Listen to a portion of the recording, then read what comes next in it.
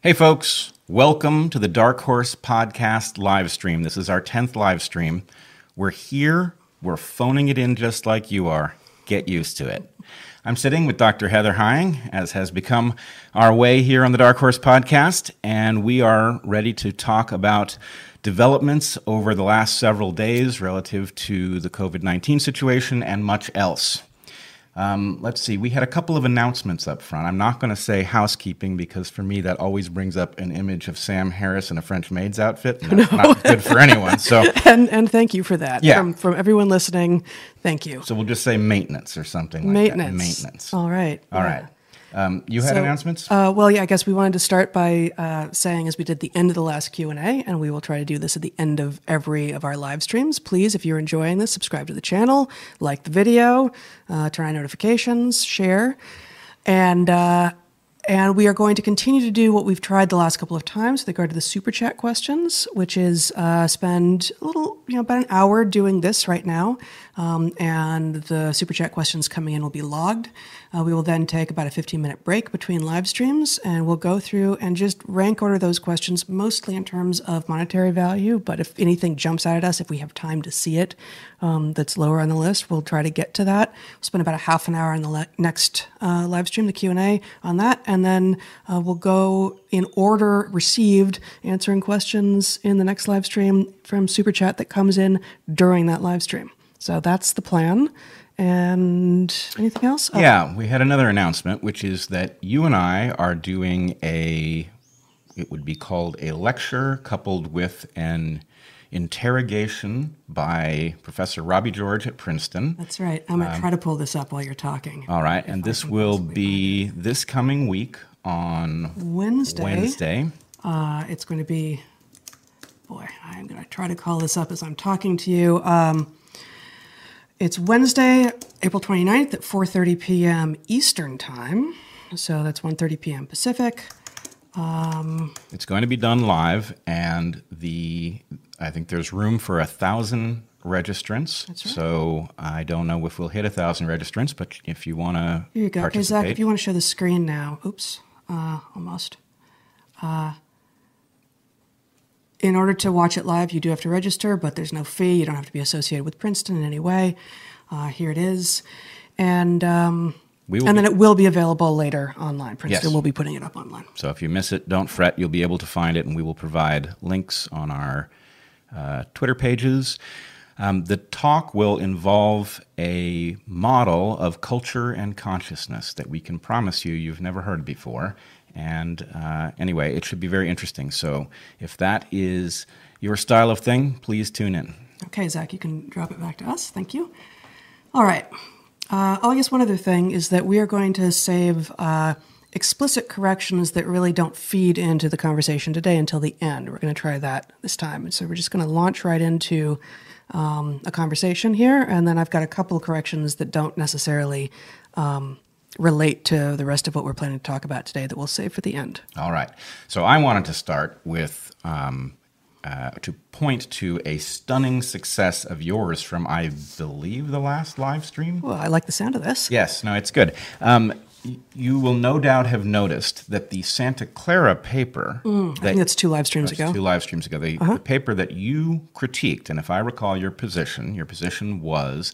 I don't necessarily, Heather, do not necessarily disagree with the conclusion that this paper has reached. I think it's likely to be accurate, but the methodology is atrocious, and here's why. And then you went on to point out that the way they had solicited participants in the study was obviously flawed and suggested several ways in which there might be systematic bias. So let me interrupt before you go on.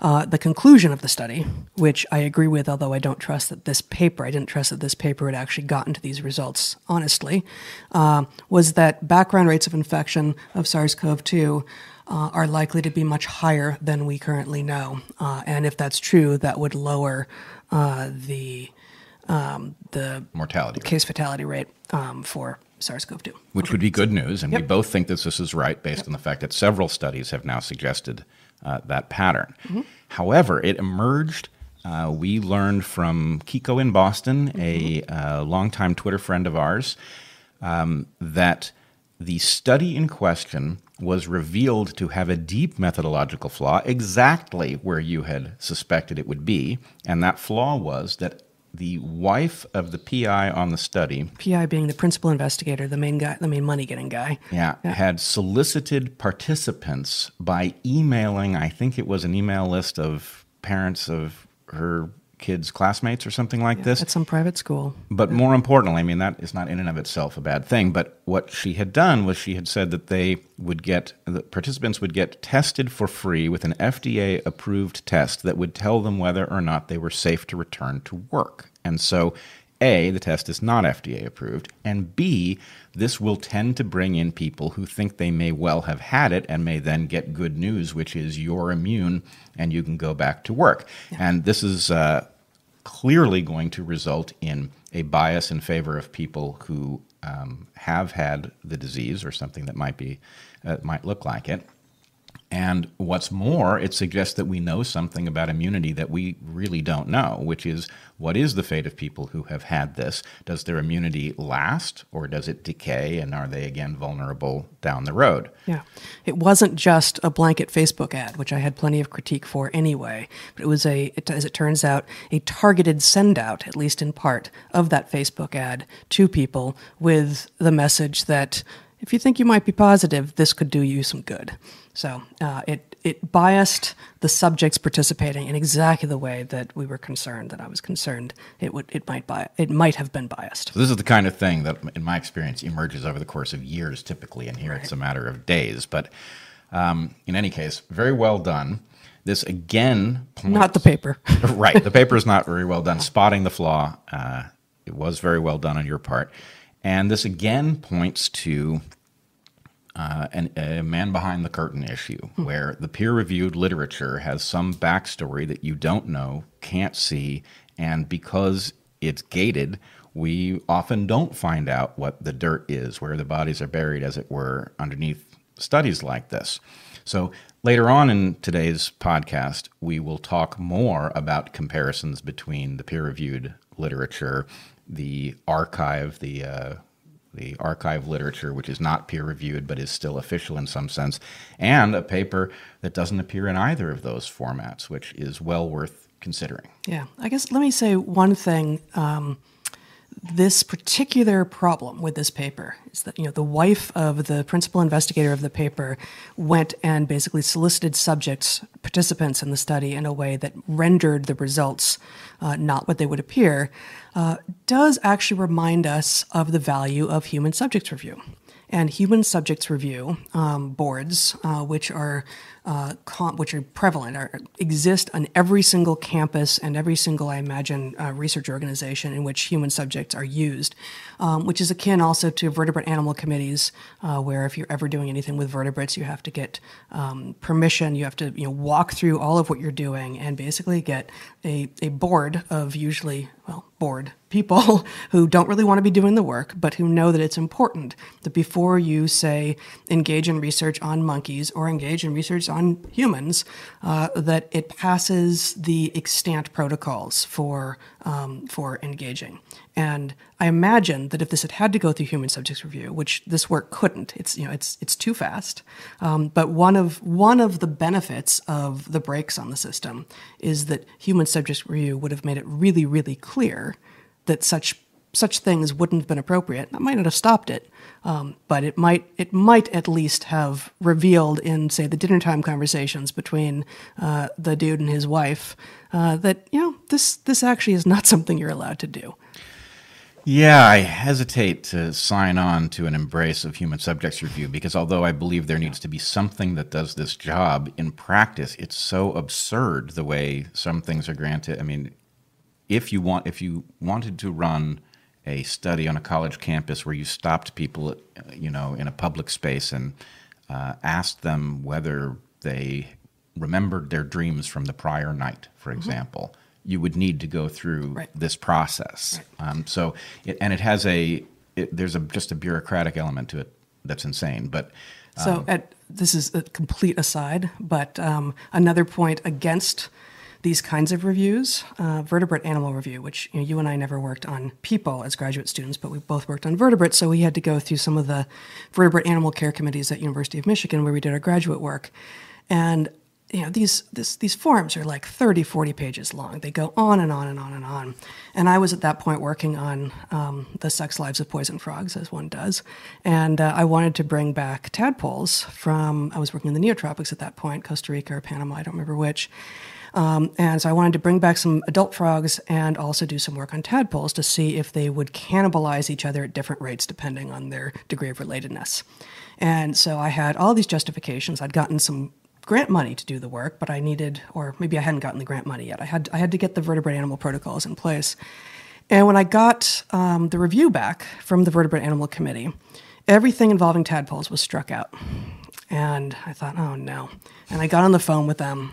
It's like I was ready to defend the work that I was going to be doing. And they talked me through. I thought, they thought very patiently. They figured they were dealing with someone a little bit dim on the other end of the phone. And they explained to me quite patiently that while frogs are vertebrates, tadpoles are not, in fact, vertebrates. And therefore, I did not need any permission to do research on tadpoles. Now, I should point out to any of our listeners who are tadpoles, you are vertebrates. Don't worry about this. It was a mistake on their part. Yeah. So I was able, unfortunately, for people who might want to be doing unacceptable work, the lesson was you can do whatever you want as long as they're young enough that the Vertebrate Animal Committee doesn't care. So anyway, these committees are bureaucratic and they're often flawed, but they are set up to do good work. That doesn't mean that they are doing good work. All right. Let's move on to a follow-up, not a correction, but a follow-up to a prior discussion. Someone, a listener to this podcast, alerted me in response to my suggesting that military bases would be good study populations to determine questions like what is the damage to people who've had asymptomatic cases of COVID-19. Somebody said actually a recent study was done on the cruise ship that docked early in the pandemic in Japan, and in fact they were testing for exactly that result. So can you put that up, Zach? So it's a study in radiology and cardiothoracic imaging, and it's chest CT findings in cases from a cruise ship, Diamond Princess, with coronavirus disease, 2019. Okay, so you can see it now on your screen, and can you scroll a little bit? I'm doing the scrolling, Zach. Where do you want me to stop? Stop. Actually, the abstract's good enough. Okay, so they tested 104 cases, not a huge number, but enough to get the result. And what they found was something above half of the asymptomatic cases that they looked at had these ground glass-like opacities in the lung. Now, I find this frightening and fascinating. How can it be that something that is doing significant damage to the lungs, enough that it shows up on a CT scan, is asymptomatic from the point of view of the person suffering the condition? Maybe this is more common than I know, but that strikes me as very odd. In general, even if you have difficulty breathing as a result of a bad cold or something, if you don't have pneumonia, you go to the doctor, they look at your lungs and they don't see very much. So maybe the CT scan is a bit different than a standard X-ray. But it raises questions about how homogeneous sensory neurons are across humans and lungs, alveolar function, all sorts of things. How could you have a lung CT that looks far different and by all measures that we tend to use far worse than it did 2 months earlier, and you feel no effect? Actually, can you scroll up? We can see some of the... up the other way. Sorry, you and I scroll in different directions. It's one of the places we don't get along all that well. Keep going to the figures. Yes? No, the images. There we go. So here you can see the arrows in this image point to one of these ground glass opacities. It's not the least bit subtle. And this one is from a 70-year-old asymptomatic woman. Right, so a 70-year-old woman had severe damage to her lungs during an infection in which she showed no symptoms. That is a fascinating and frightening result. Yeah. All right. I think that's enough there. Do you have someplace you wanted to go next? I think you're going to start us off, right? Okay. So I wanted to call our attention to something that another Twitter friend of ours alerted me to just yesterday. And I must say, this one caught me off guard. I fell into this here. You're looking for the Medium piece? Yes. Is that right? So the piece Not yet, Zach. I don't know where it is on Medium, and it was written by somebody who is here. There it is. Yeah. Okay. Yep. Okay. It was written by. I apologize if I get your name wrong. Yuri Deegan, and Yuri Deegan is not a biologist, at least not by training. He is a life extension person focused on epigenetic alterations of cells.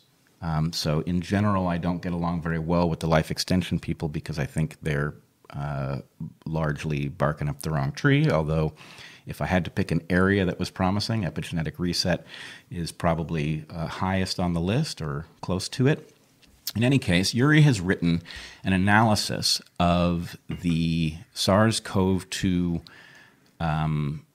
research and what it says about the possibility that this pandemic was triggered by a virus that is not, in effect, natural.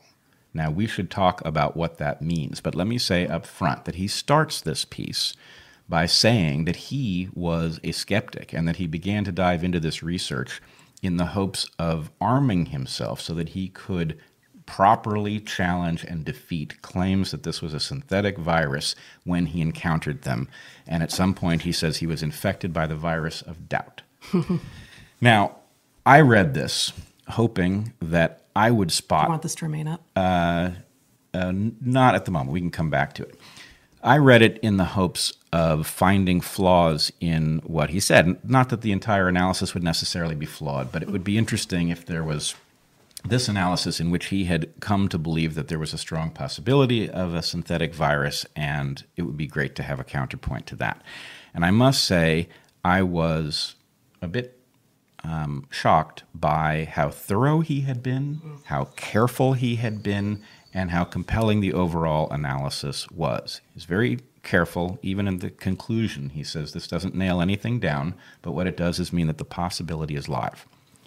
So let me say a bit about what it would mean for this to be a synthetic virus. It does not mean that somebody invented it.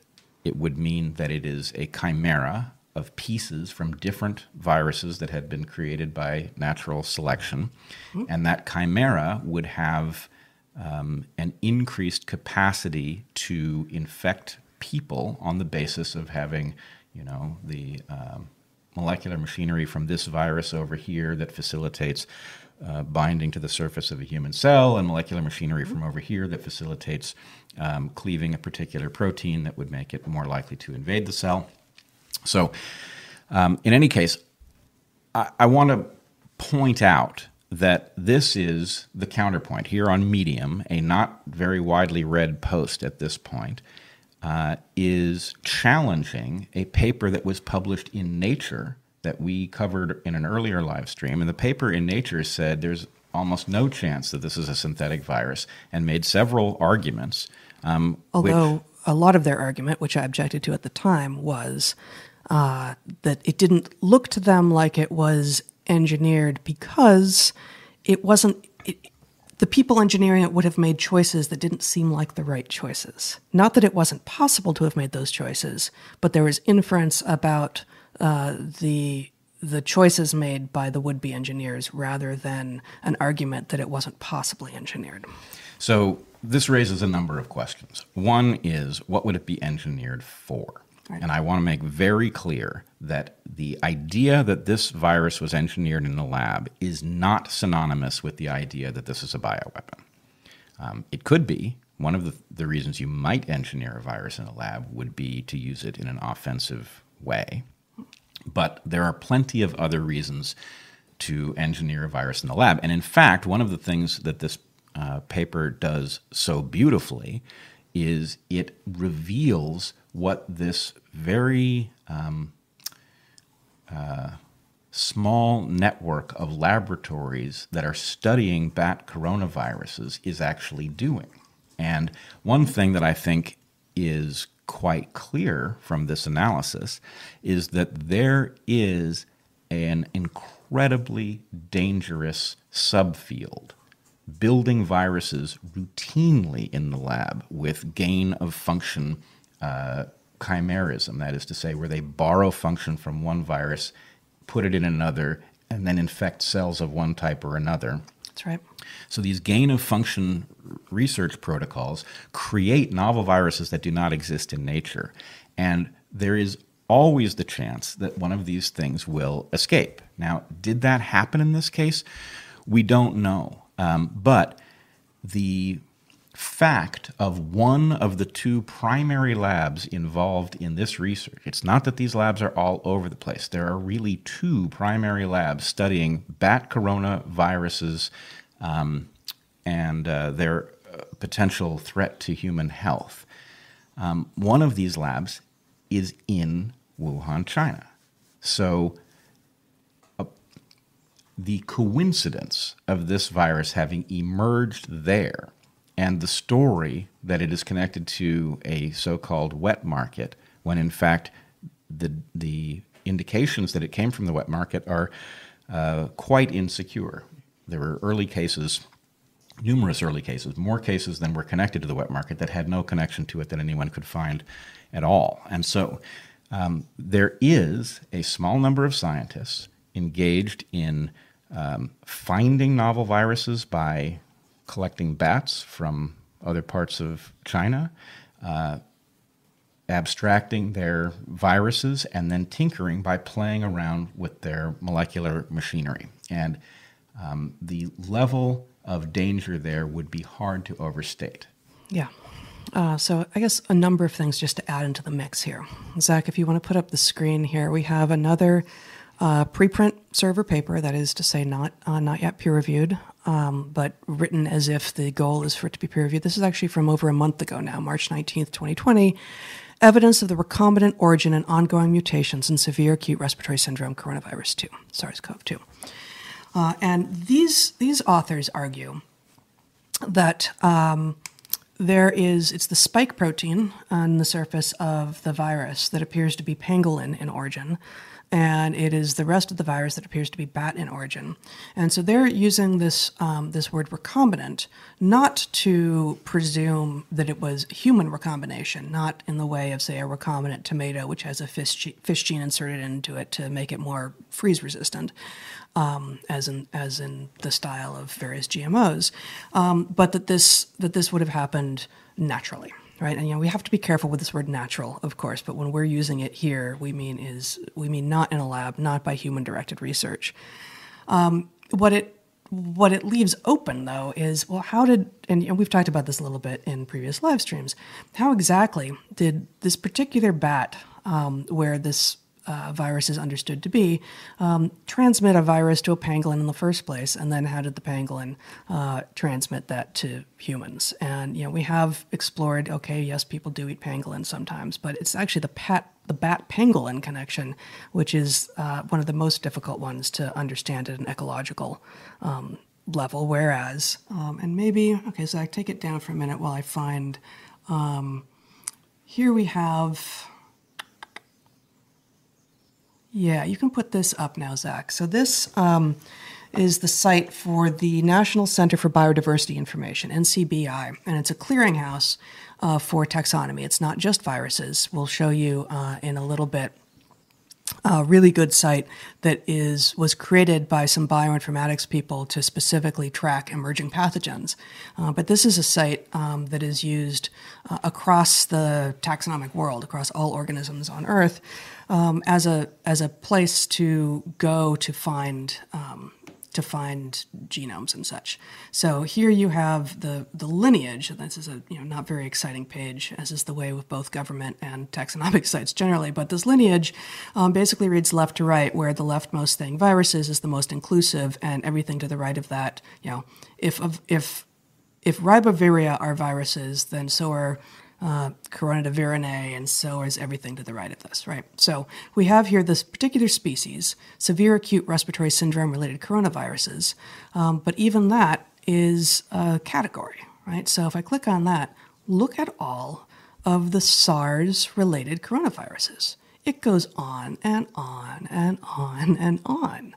There are a tremendous number of them. And so, how many of these were in fact created in a lab versus were created organically out there in the world when organisms came into contact with one another?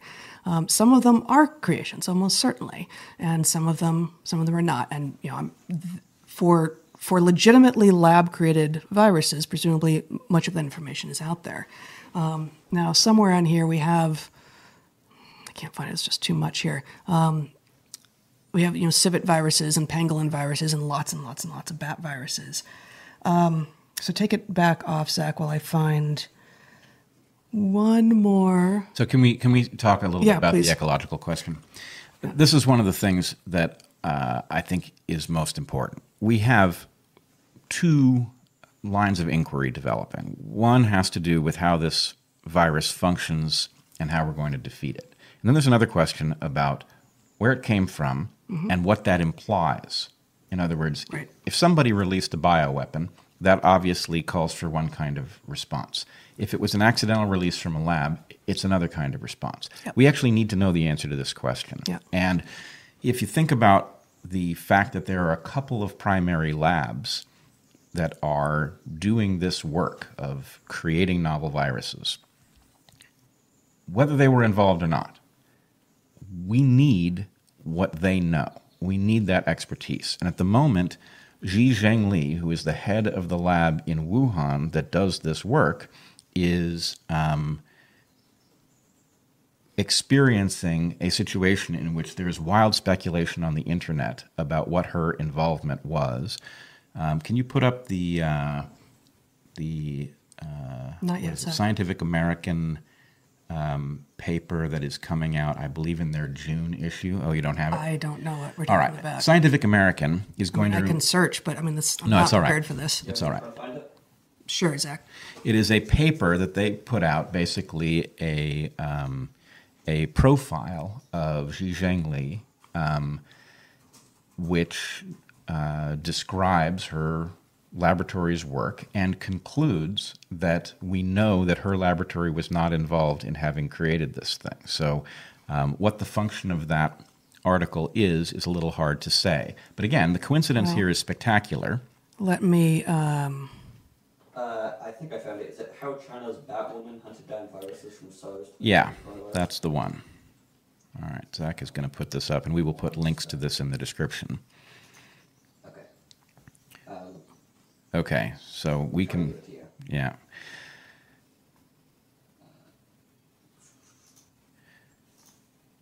Okay, good. So, How China's Batwoman Hunted Down Viruses from SARS to the New Coronavirus. And the virus that bears the most resemblance to the currently circulating human coronavirus is from Yunnan province in, I believe, southwestern China.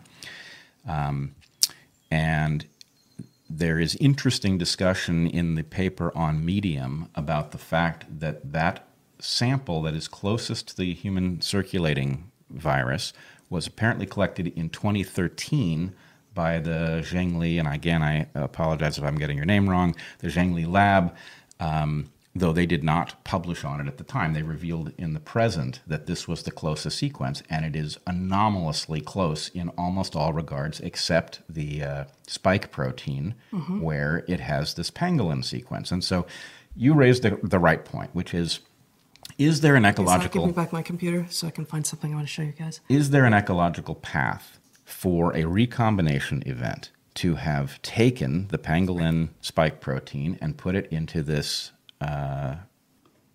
this virus from a rhinolophid bat or not? Now, I can't say one way or the other. What I can say from the years of work I did as a bat researcher is that I bet the number of people who have expertise on relevant bats is very, very small. We need to know who they are, and we need to talk to them about what the ecology of these animals is. There's not very much available, but some graduate student somewhere may have studied these animals, and we can know something about whether or not pangolins and these bats ever encounter each other, because what would have to take place for that recombination event, I believe, somebody should correct me if I've got it wrong, but the only mechanism I can see for a recombination event is that an individual animal, either bat or pangolin, presumably bat, since that would be the more likely route for it to get back out to humans, would have to be infected with two coronaviruses, and those two viruses would have to invade the same cell in order for there to be genetic exchange. That's a very unlikely Why event. two? In order to get, so you've got the spike protein from the pangolin, and you've got the rest of the genome from the bat.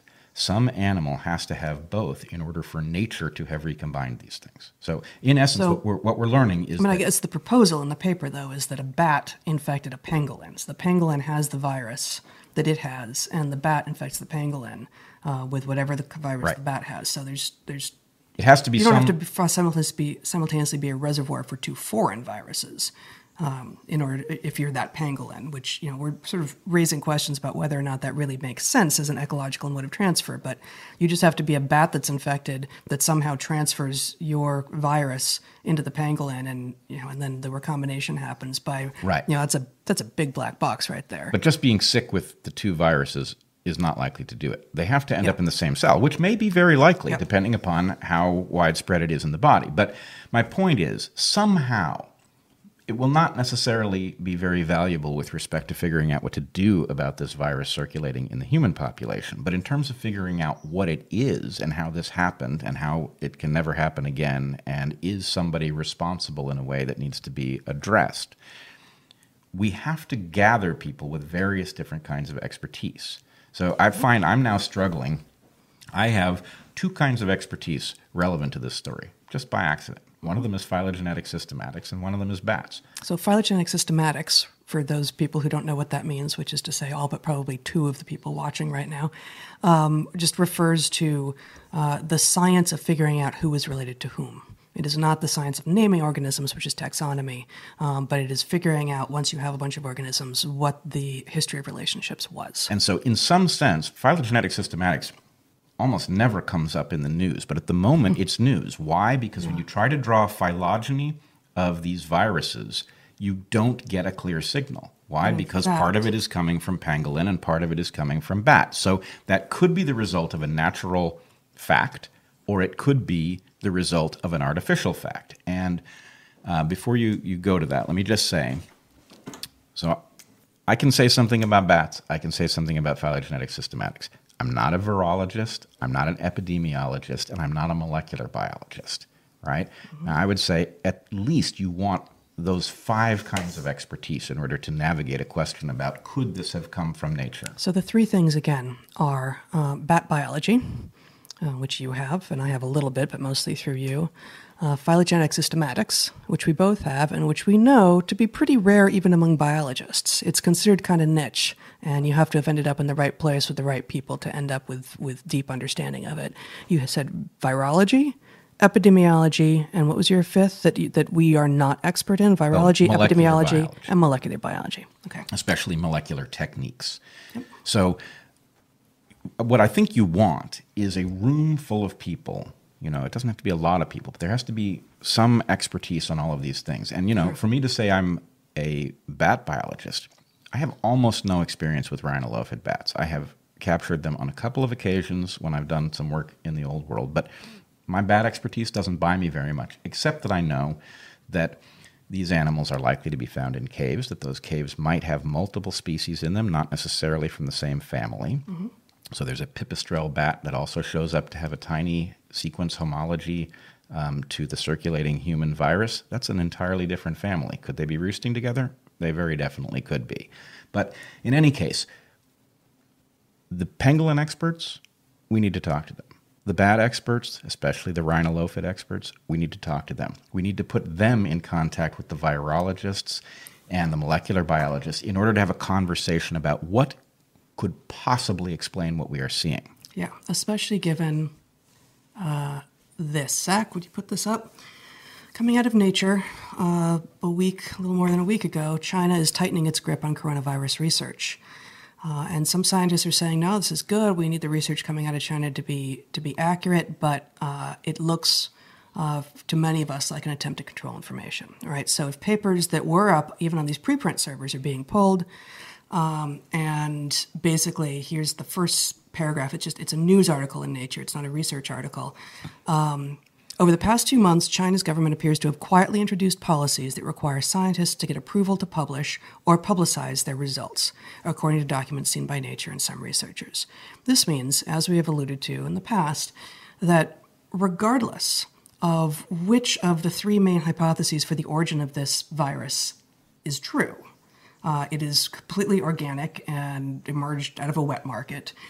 It was engineered and was being engineered in pursuit of better understanding these viruses so that human public health globally could be improved, or it was engineered and it was being engineered for the purpose of bioweapon. Regardless of which of those three hypotheses is actually true, and you and I are both leaning strongly towards that middle one, that there was some engineering going on, but that it wasn't for nefarious purposes. Regardless of why, if China is obscuring research and keeping people from talking, then we cannot simply trust what China is telling us, and we need smart people in a room with a relevant background and ability to troubleshoot and problem solve and say, oh, I hadn't thought of that, and I was wrong about this, and oh, holy hell, what if? And be allowed to hypothesize in ways that might seem extraordinary without those hypotheses coming back to haunt them because they were wrong. Absolutely. I would also say I'm very dismayed, as you point out, about the way China has behaved, controlling information, false information. Take it down, Zach. This is extremely destructive, dangerous behavior that's certainly costing lives. On the other hand, one of the things that this Medium post alerted me to was just how international this effort to study these dangerous coronaviruses is. And so, yes, the laboratory in question is in Wuhan, China. The NIH gave a grant to study this. So it's the National Institutes of Health, which is the main funder, United States funder of medical research. Right, and the main competitor laboratory is in the U.S., Ralph Baric, I think, is the name of the PI in that lab, and they sort of trade back and forth, one-upping each other in terms of their sophistication at modifying coronaviruses. And so, anyway, this is something you could be pretty well unaware of, and then suddenly virus emerges in Wuhan, and we're all grappling with, oh, there happens to be a lab there. What does that mean? Oh, they were studying bat coronaviruses, and the one with the greatest analogy to the circulating virus happens to have been one they collected in 2013 and didn't publish about. So all of these things are potentially connected. Also the case that it turns out that the reason that we know that there is an analogy of the spike protein to the pangolin virus is that a number of pangolins were confiscated. They were being smuggled in China. They died in captivity at a rehab center from coronavirus symptoms. Swabs were taken, sent to labs. Well, where do we think they went? Yeah. They may very well have ended up in these labs, who may very well have spotted a spike protein whose function they wanted to investigate. And if you look at the publication history of these labs, swapping these components out and seeing what the resultant virus can do is just standard practice. Mm-hmm. So could this virus have been created as a result of just basic research? It could have. And which, we don't know if that's what happened, but it points to the potential, not the guarantee, but the potential danger of doing recombinant engineering on organisms, which is what GMOs are, right? It points to the potential for great danger, far greater than what we are hoping no one intended in this case, and certainly no one intends when they're trying to make, say, crops less susceptible to pests and such. Yep. I would also point out that the danger of skullduggery here is also spectacular. I still believe that this virus is an odd one to have created if your intent was to release it into the world to cause havoc. Mm-hmm. On the other hand, let's say that somebody, and again, one of the points from the Medium article is that the technology to swap components of the virus is now within reach of a graduate student at the level, who's studying these viruses. And so that's a pretty large number of people who might have the laboratory capacity to do this sort of work. Let's say that somebody decided to wreak havoc. Well, if they were going to release the thing for the purpose, and, I would just come up with a placeholder for a purpose.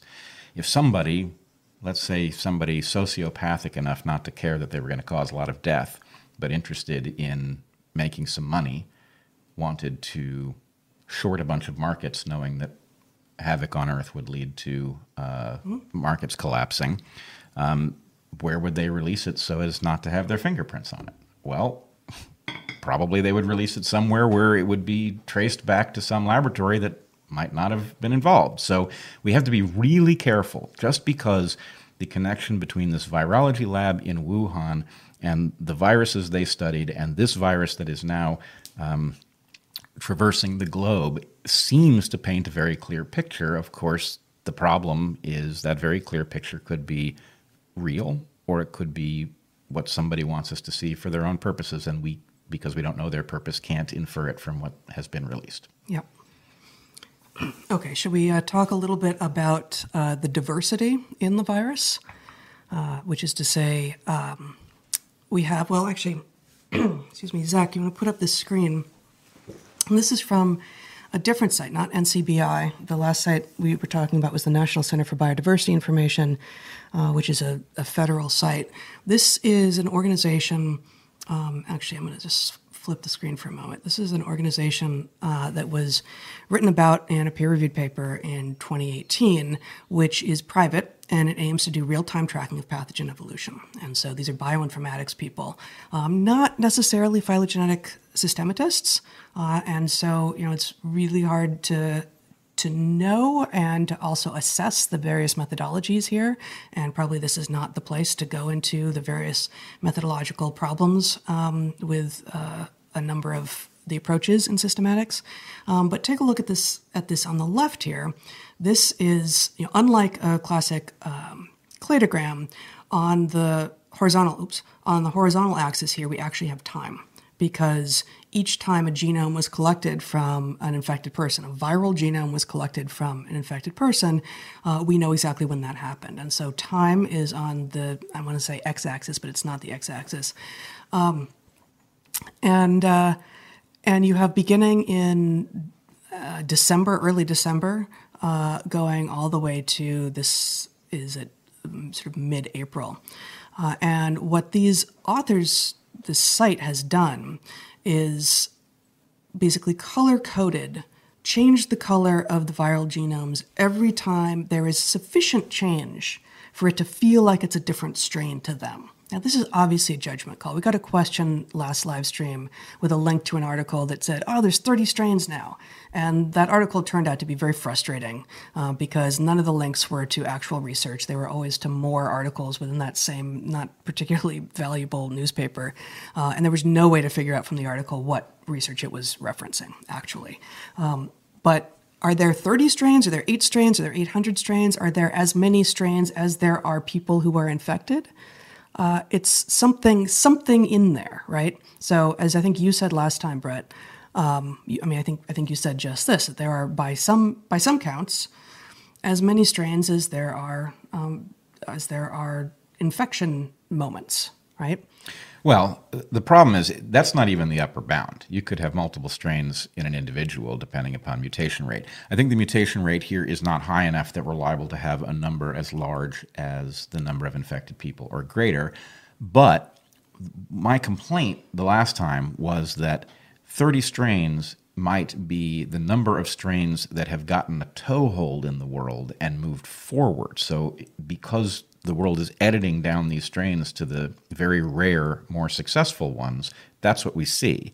It doesn't mean that there aren't innumerably many strains circulating somewhere at this point. Right. So Sorry, I'm having a hard time with this trackpad. We can look at the same information in a different view, a radial view, which I often find very confusing. But in this case, the middle of the circle is the beginning of time for this virus, which again, on this is December 3rd, 2019. And it's also a spatial, it's spatial representation. So again, you see in purple the original virus coming out of China, and then pretty quickly mutating into a number of different strains, which again these authors have color coded. So you want to play? Should I play this animation, Brett? Why not? Boy, I just am having a very hard time making this work. Okay, unfortunately, I can't make that full screen. So the animation on the right is the map showing its spread out of China, and you have the comparable move in the radial phylogram on the left of how it is moving in the tree that was created.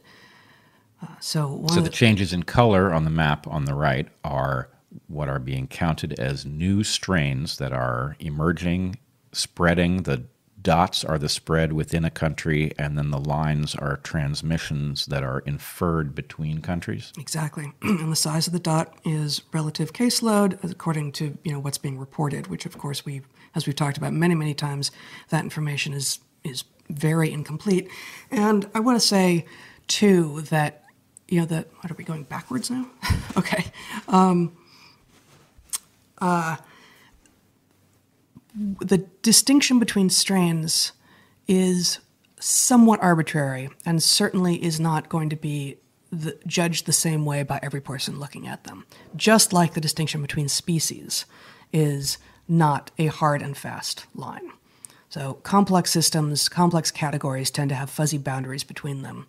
And the idea that we can count exactly 8 or exactly 30 or exactly some number of strains is asking a bit much for a rapidly evolving RNA virus.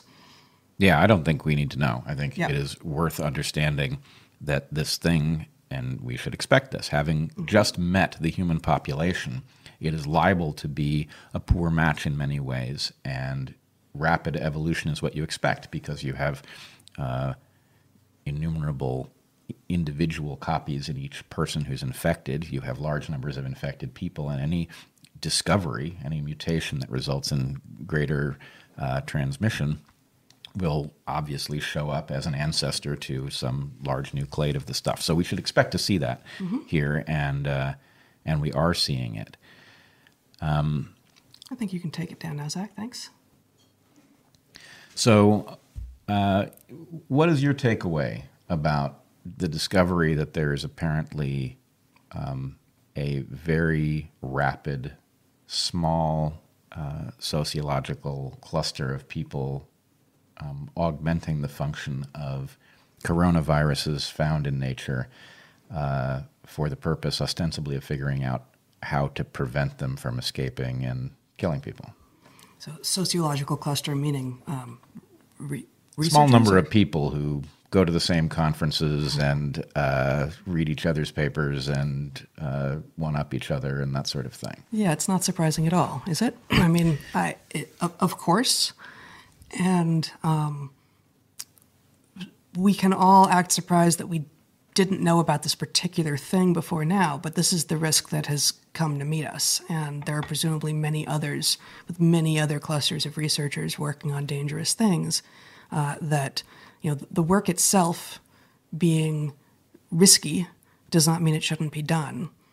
But what kind of oversight, if this was engineered and accidental release, what kind of oversight could have been in place to prevent the release? Is it in fact possible? Is it in fact possible in a globalized world where you have researchers from at least 2 of the world's major superpowers, and presumably more than that, actively involved in the research with their own not just political differences because of the governments that they live under, but also presumably personality differences? Just two individual labs within a university are going to have differences, much less between universities, much less between universities and nations. Well, I have to say, I am disturbed. It's not that this was unknown. Obviously, it was in the literature, and there was a certain amount of pushback in 2015 over a paper that was published in Nature, which revealed some of what was going on and alarmed a number of people. But there's an obvious question about the value of this research in preventing future hazards and the danger that it will cause one of these hazards to emerge. Obviously, shutting down official research does not prevent people from doing this privately off-label. Yep. So the danger may exist irrespective of what the official position is. But I'm shocked at the discovery that this gain-of-function research is absolutely commonplace, working with viruses that are absolutely known to be potential emergent hazards. And you ask, what kind of safeguards could you put in place? The only good one I can think of is maybe if this research needs to be done, it needs to be done on ships. And there needs to be some protocol where the work is done at some point, the samples are destroyed, the ship doesn't dock for 2 weeks. I don't know what the right protocol would be, but I don't like the sense. And in fact, this reminds me of something I have thought each time we've had one of these major emergent disasters of late, right? We had Fukushima, we had the Deepwater Horizon, we had Aliso Canyon in Los Angeles, right? You're going to have to spell that one out for most viewers, I think. Well, that was a release of gases from a mine that had been used as a natural gas storage facility. So some large cavern underground had natural gas pumped into it, and it sprung a leak that was poisoning people in the local neighborhood and was unpluggable in the same way that the Deepwater Horizon leak was unpluggable. So anyway, each time one of these things happens, you should also put on the list the financial collapse of 2008, where we discovered the degree of leveraging and all of this. Yep. Each time one of these things happen, I have the sense of, okay, it took the disaster for me to find out what it was that somebody needed to tell me was happening, right? I needed to know that mortgage-backed securities were being played with in this particular way in order to understand how much risk we were at. I needed to know about fuel pools and spent fuel in nuclear reactors and the possibility of a prompt criticality causing one of these pools to bust before Fukushima. I find out after. Yeah, well, this is part of what long-form investigative journalism is for. And we've seen a decline in long-form investigative journalism with the change in basically the financial model for journalism, where it's about clicks and very short-term attention spans, and it's hard to get funding to send someone to do what might be a 6 or 9 month research project and result in a 10-minute documentary or a 5,000-word think piece. This is true, but it is also, as Eric has been repeatedly raising, there's a question about what could possibly explain the level of dysfunction in investigative journalism. It's hard to account for. And so what I want to know, discovering that this, what looks to me like an extremely well-researched, reasoned, and careful article on Medium describing the scenario that might have unfolded, explaining our current global pandemic, that piece has cleared none of the hurdles, right? This is just something somebody decided to write and publish for their own purposes.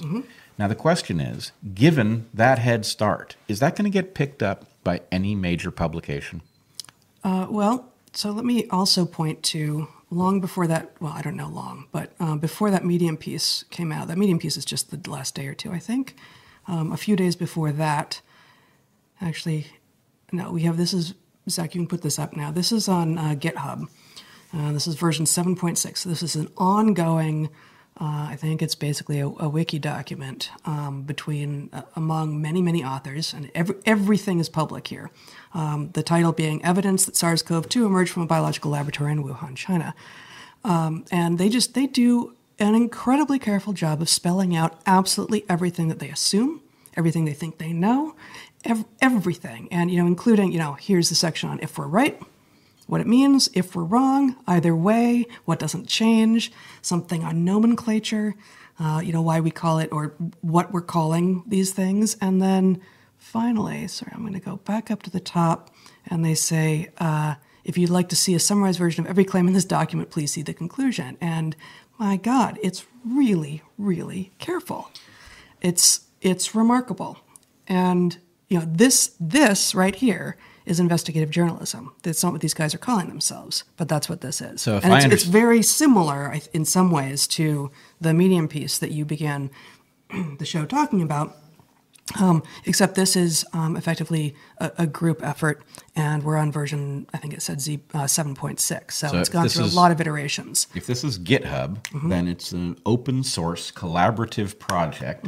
This is an entirely different mechanism for doing journalism. Exactly. The Medium piece is one person's incredible effort to summarize material. This is a different way of doing it. But think of the comparison here. At the same point that this widely reported study in Santa Clara County